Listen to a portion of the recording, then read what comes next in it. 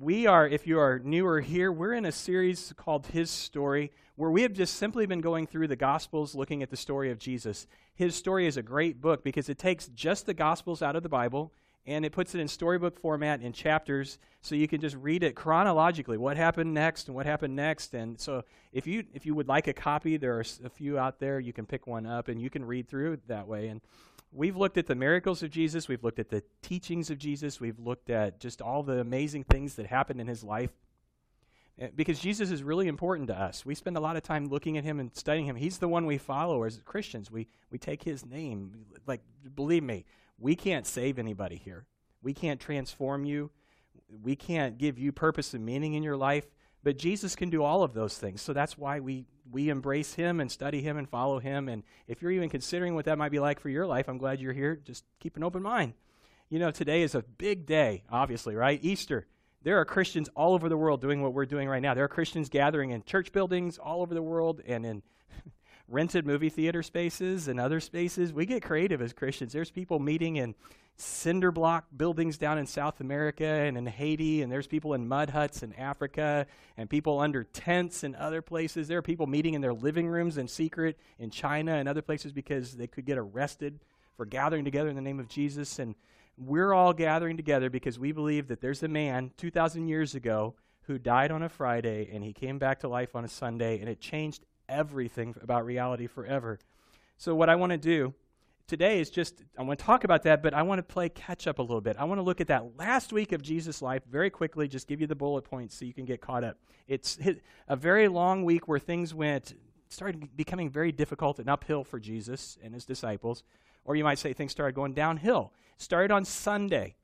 Jesus rode into the city of Jerusalem, same city that we know today, on a borrowed colt. It was a young donkey that had never been ridden before. Jesus starts riding into Jerusalem, and thousands of people are crowding around. It's like a parade, and they're screaming Jesus' name. They're shouting, "Hosanna to God in the highest." They're cutting palm branches off of trees and laying them down in the road in front of Jesus, laying their own coats down so that this colt rides across this. They're treating him like he's a king entering the city, which he was.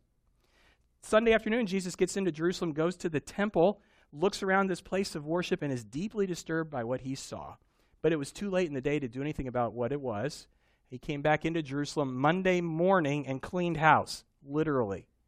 Because what he found in the temple was, this is a place of prayer. He even said, this is my Father's house. It's a place of prayer, and you've turned it into a den of robbers.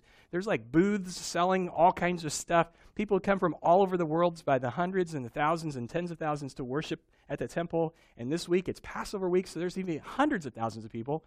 And they get there with their animal to sacrifice to God. They get there with their gifts of money to give. And they're told, oh, your gift is not acceptable. You have to buy one of our animals. And, of course, it was marked way up. And, no, your money, you can't make an offering with your money. You need to exchange it for temple currency. And there was, again, a huge markup. It was just a huge ripoff. And so Jesus drove all of those animals out of the temple. He flipped over tables, and he told everybody who was selling stuff, get out of here. He got furious. Well, Tuesday morning, Jesus comes back into Jerusalem, and there's a little welcoming party waiting for him. It's the religious leaders of Israel. Like, these are the top echelon of leaders. They are not happy. They said to him as Jesus walked into Jerusalem, "By what authority do you do these things?" What they mean is, who do you think you are, buddy? You came into our house, our place, the temple, and you just start flipping things over? Who do you think you are? What gives you the right to do this? They engage in this back and forth debate. The religious leaders don't get the answers from Jesus they want. See, here's the whole thing. Who do you think's getting the profit from all these merchants that are selling things in the temple? The religious leaders. So you got that whole thing, Jesus is bad for business, and some of the religious leaders, they liked being in charge, and they've got one eye on the Roman government because they were an occupied country at this time, so the Romans could come in and say, obviously you all can't handle business, so we'll come in and take over, and they'd kill people in the process. So the religious leaders are fearful of losing their power. They don't like losing their money, so they're very angry with Jesus. He's not going to cooperate. So by Wednesday, they are meeting together in secret to plan how they can kill him. And it's in this secret meeting that they get a special gift. As they're meeting and plotting, conspiring how to kill Jesus, one of Jesus' closest followers comes to them and asks for a meeting with them. One of the inner circle of 12 men that followed Jesus everywhere, Judas Iscariot, said, "How much will you give me to betray Jesus to you? I know where he's at all the time. I can take you to him."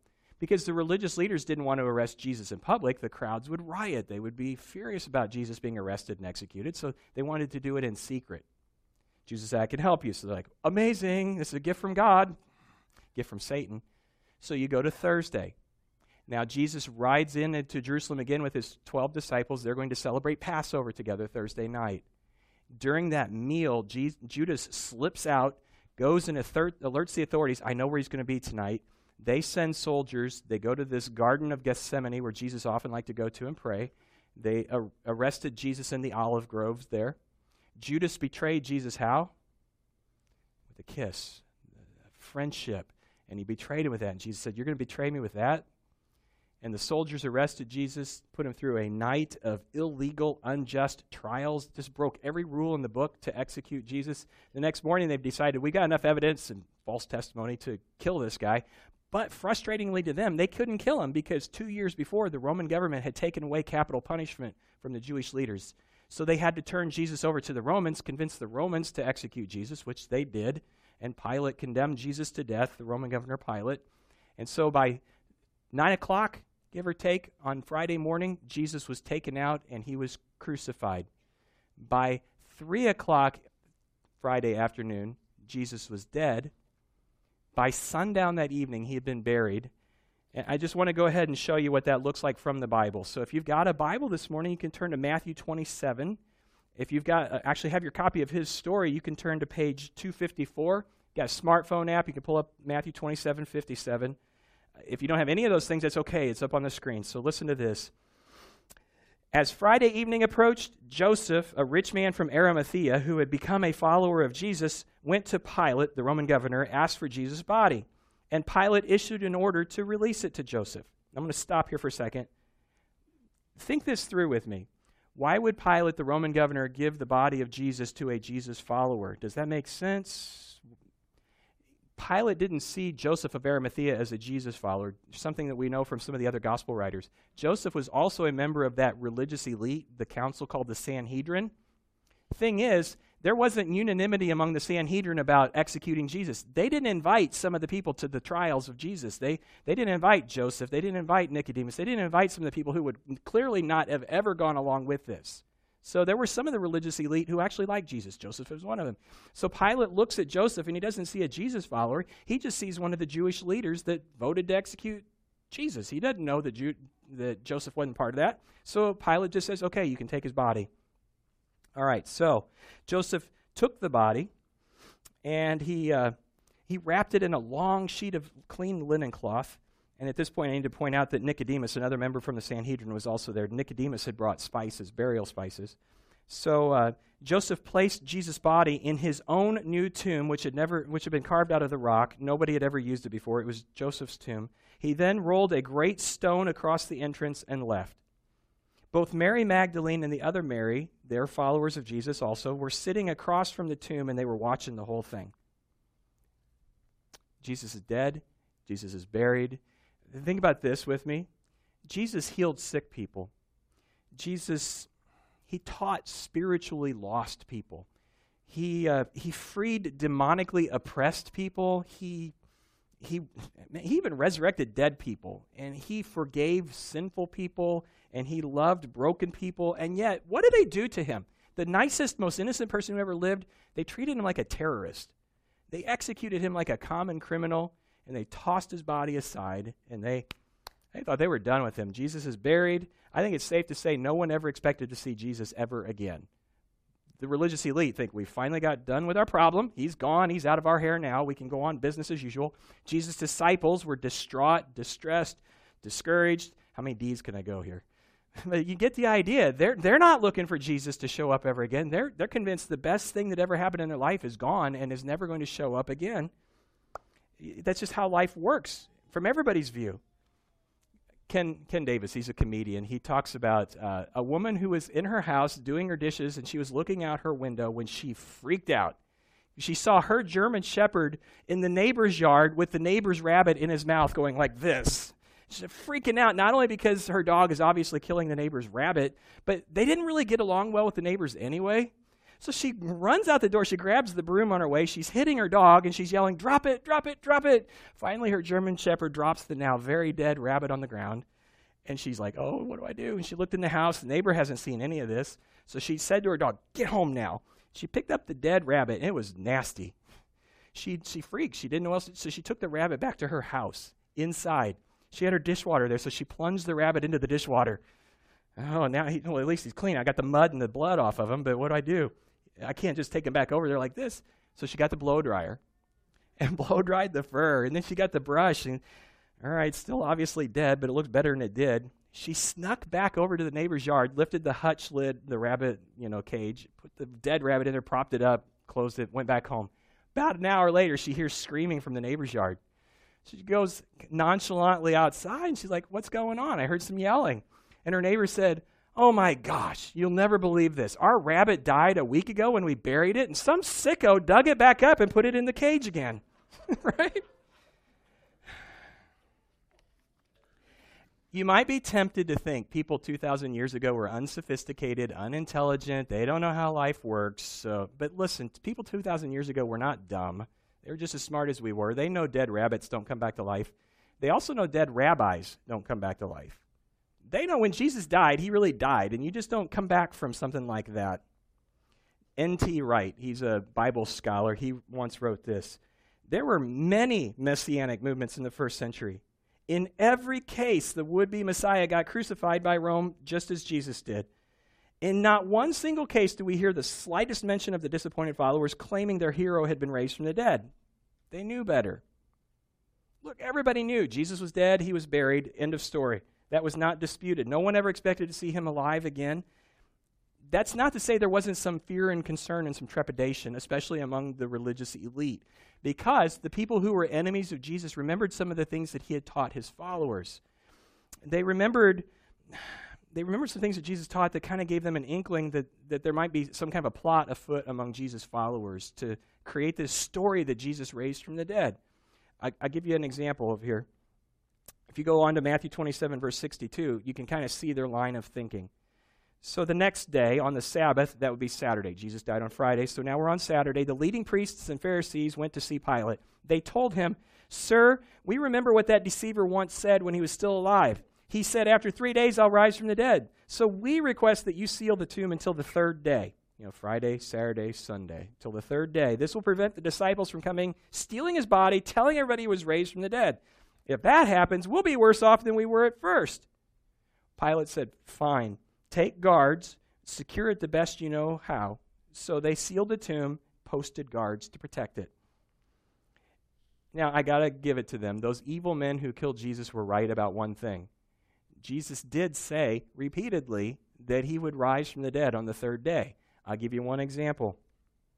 Matthew 16:21, Jesus pulled his disciples aside. From then on, Jesus began to tell his disciples plainly it was necessary for him to go to Jerusalem, that he would suffer many terrible things at the hands of the elders, the leading priests, and the teachers of the religious law. He would be killed, but then on the third day, he would be raised from the dead. And he said this enough that the religious leaders knew that Jesus was teaching this. And these are the words that the Jewish leaders were concerned about that Saturday afternoon when they went to see Pilate. We're thinking that the disciples are going to steal the body, hide it, and claim that Jesus rose from the dead, and this mess will continue, so we got to do something. Isn't it ironic that the religious elite who hated Jesus understood Jesus' words better than his own disciples?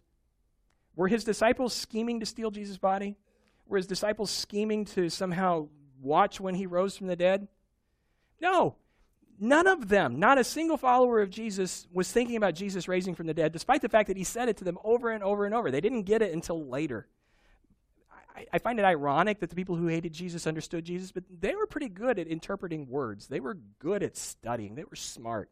They were just pretty poor at trust and faith and following God. So the religious leaders have this in mind, and they understand that they thought they'd put a stop to Jesus. The shame of all of this is these are the people who are supposed to be closest to God. And one of the greatest things that would ever happen in human history, if not the greatest thing that will ever happen in human history, happened the next day, and they missed out on it completely. What everybody believed to be impossible actually happened. Go ahead and go back to Matthew, if you would. Matthew 28:1. Third day, early on Sunday morning, as the new day was dawning, Mary Magdalene and the other Mary, remember they were watching Friday night as Jesus was buried, they went back out to visit the tomb. Suddenly there was a great earthquake, for an angel of the Lord came down from heaven, rolled aside the stone, and sat on it. His face shone like lightning. His clothes were as white as snow. The guards, those Roman soldiers, shook with fear when they saw him. They fell in a dead faint. So much for tough Roman soldiers. Then the angel spoke to the women. Don't be afraid. I know you're looking for Jesus who was crucified. He isn't here. He's risen from the dead, just as he said would happen. Come on, see where his body was lying. So it's like the angel sitting on the stone is like gesturing into the tomb. Go ahead, see if I'm telling the truth. Go on, stick your head in there. Is he in there? No? See, I told you he's not in there. Now go quickly, tell Jesus' disciples that he is risen from the dead. He's going ahead of you into Galilee. You'll see him there. Remember what I told you. And then the women ran quickly from the tomb. They were very frightened, but also filled with great joy. And they rushed to give the disciples the angel's message. And as they went, Jesus met them and greeted them. And they ran to him, grasped his feet, and worshiped him. And Jesus said to them, don't be afraid. Go tell my brothers to leave for Galilee, and they will see me there. Look, these people saw Jesus die. They loved Jesus, but they never expected to see him ever again. But the last person they expected to see is the person that they saw, alive and well. You know what that says to me? Resurrection is now a thing. Resurrection is a reality in our world now.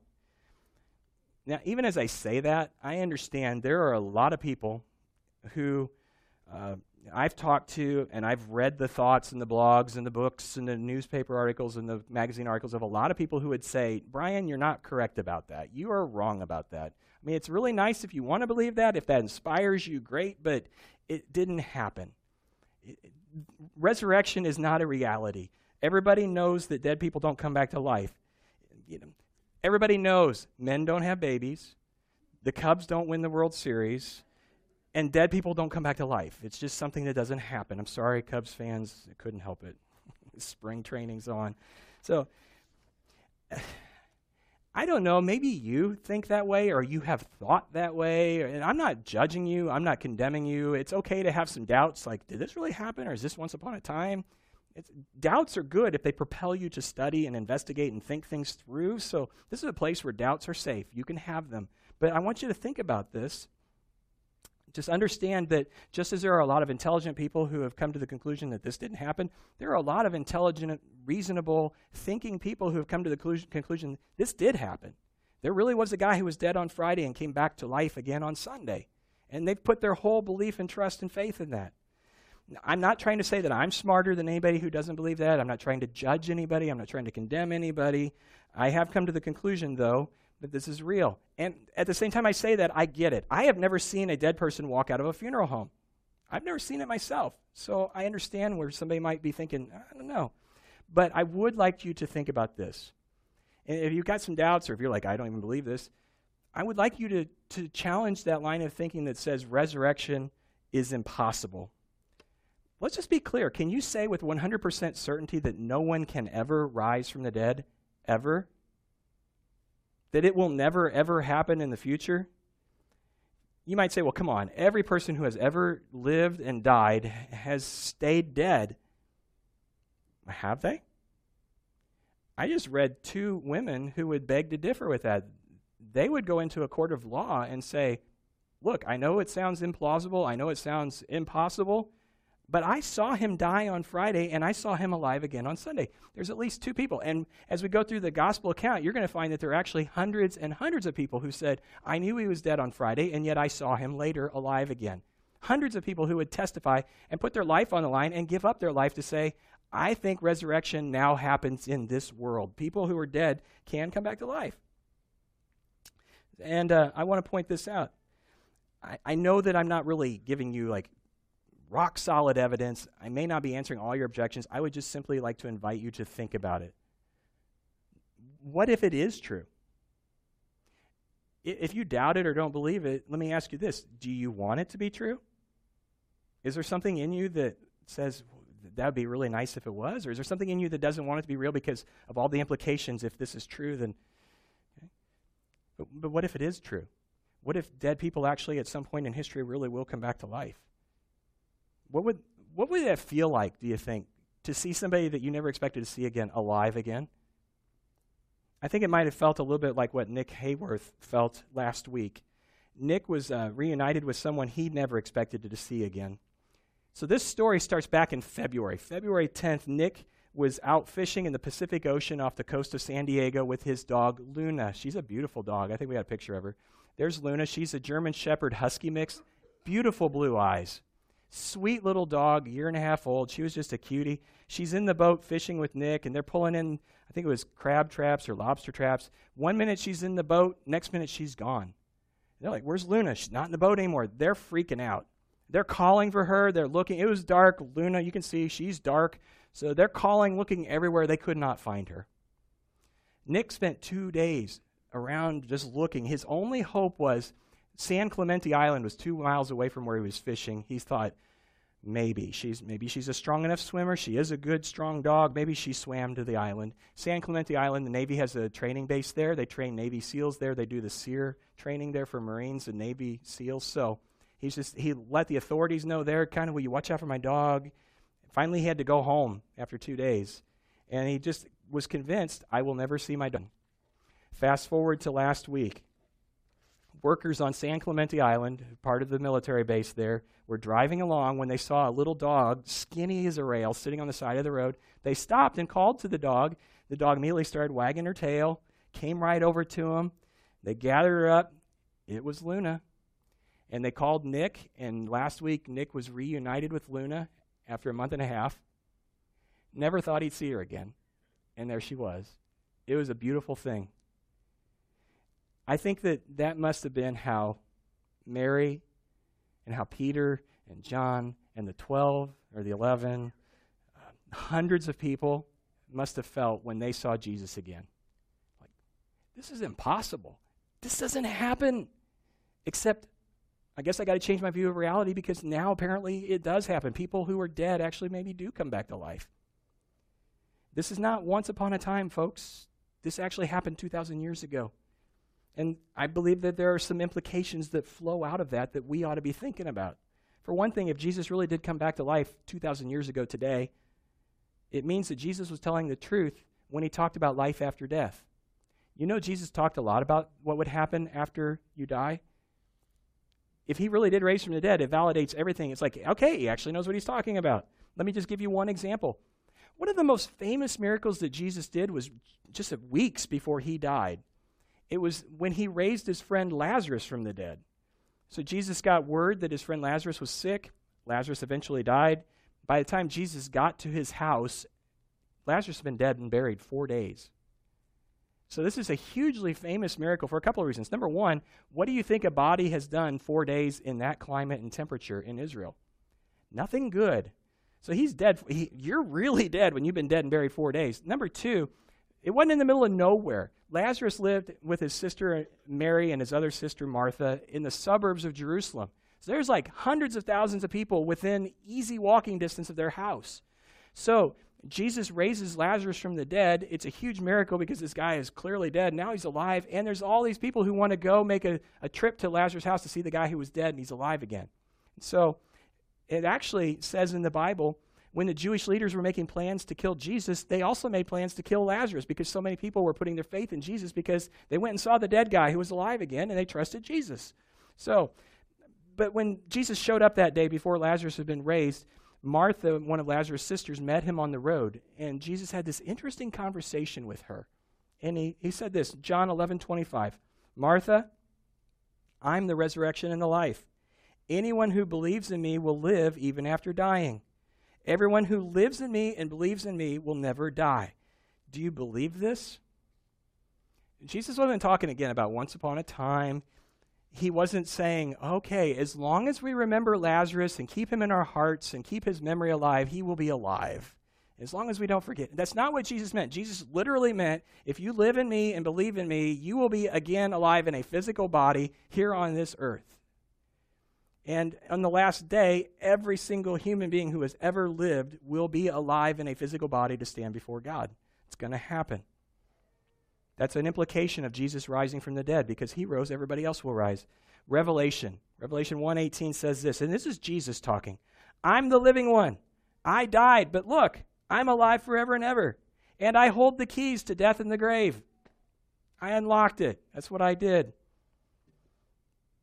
Jesus is telling the truth because he raised from the dead.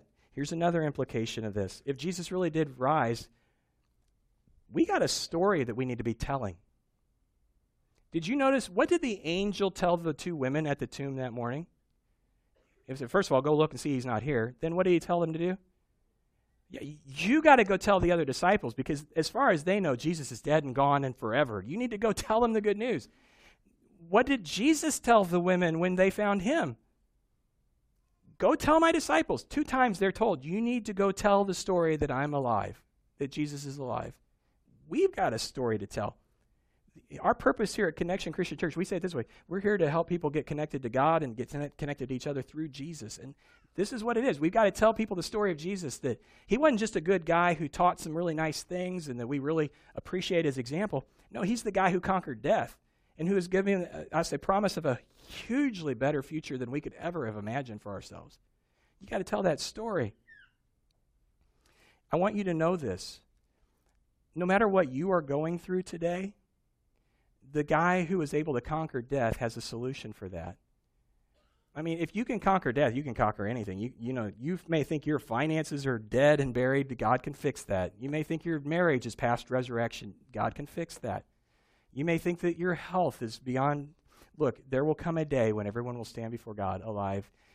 What God did for Jesus and through Jesus, he can do for all of you. There's a great verse in the Bible, 1 Corinthians 6:10 promises this: by his power, God has raised the Lord from the dead, and he will also raise us from the dead. That's why I've decided. That's why so many of you Connection Christians have decided. That's why so many billions of people all through history have decided to trust this guy. He's the one who can take care of guilt, shame, fear. He's got your future in his hands. I'm going to trust him, and I'm going to invite you to trust him. Will you do that? Will you ask Jesus for his help? Let me pray for you. Father, on this day, I want to thank you that Jesus is alive, even now, right now, at your right hand. And I thank you that he is coming back. But in the meantime, please, Father, fill us with strength and encouragement and hope that comes from Jesus rising from the dead. Help us to see this as a reality. Help us to think about it in future terms, that this is going to happen for us. I just pray that you would make some things very real to us and to our hearts, that we would understand the love that you have for us, that we would understand that you are for us, not against us, that you would help us to know what it is you want us to do next with our lives, and that we would just obey that and submit to you and ask for your help. I pray all this in Jesus' name. Amen.